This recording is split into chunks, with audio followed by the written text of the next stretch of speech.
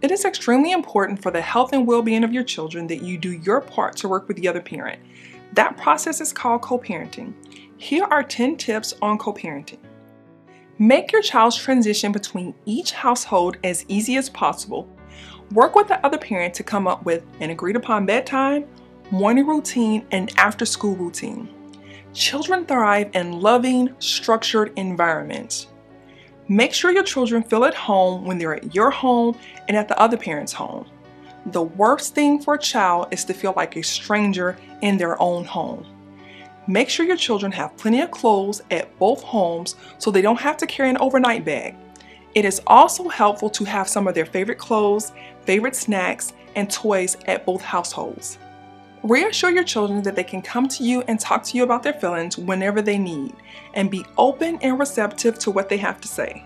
Remember, your children are experiencing a major life change. Let your children be children. Do not involve them in adult matters. Do not pass messages to the other parent through your children. Support the other parent's role and relationship with your children. Ensure they are aware of parent-teacher conferences and work together to schedule medical and other health-related appointments. Discuss what extracurricular activities your children will be participating in instead of making unilateral decisions. Speak of and act respectfully towards the other parent, especially in front of your children. Your child may be angry and blame the other parent for the family splitting up. Encourage your children to love and be respectful towards the other parent. Maintain open lines of communication with the other parent. Do not block their text messages and do not block their calls.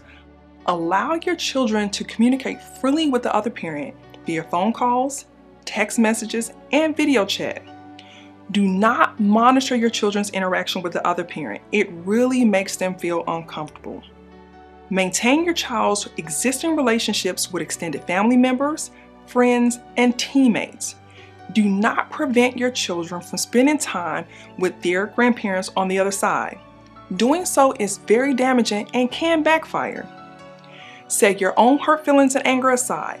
Co-parenting is about your children's happiness, stability, and their future well-being. We help people going through a divorce or a custody battle protect what's most important to them. That's their children, their assets, and their future. Contact us today to schedule a consultation.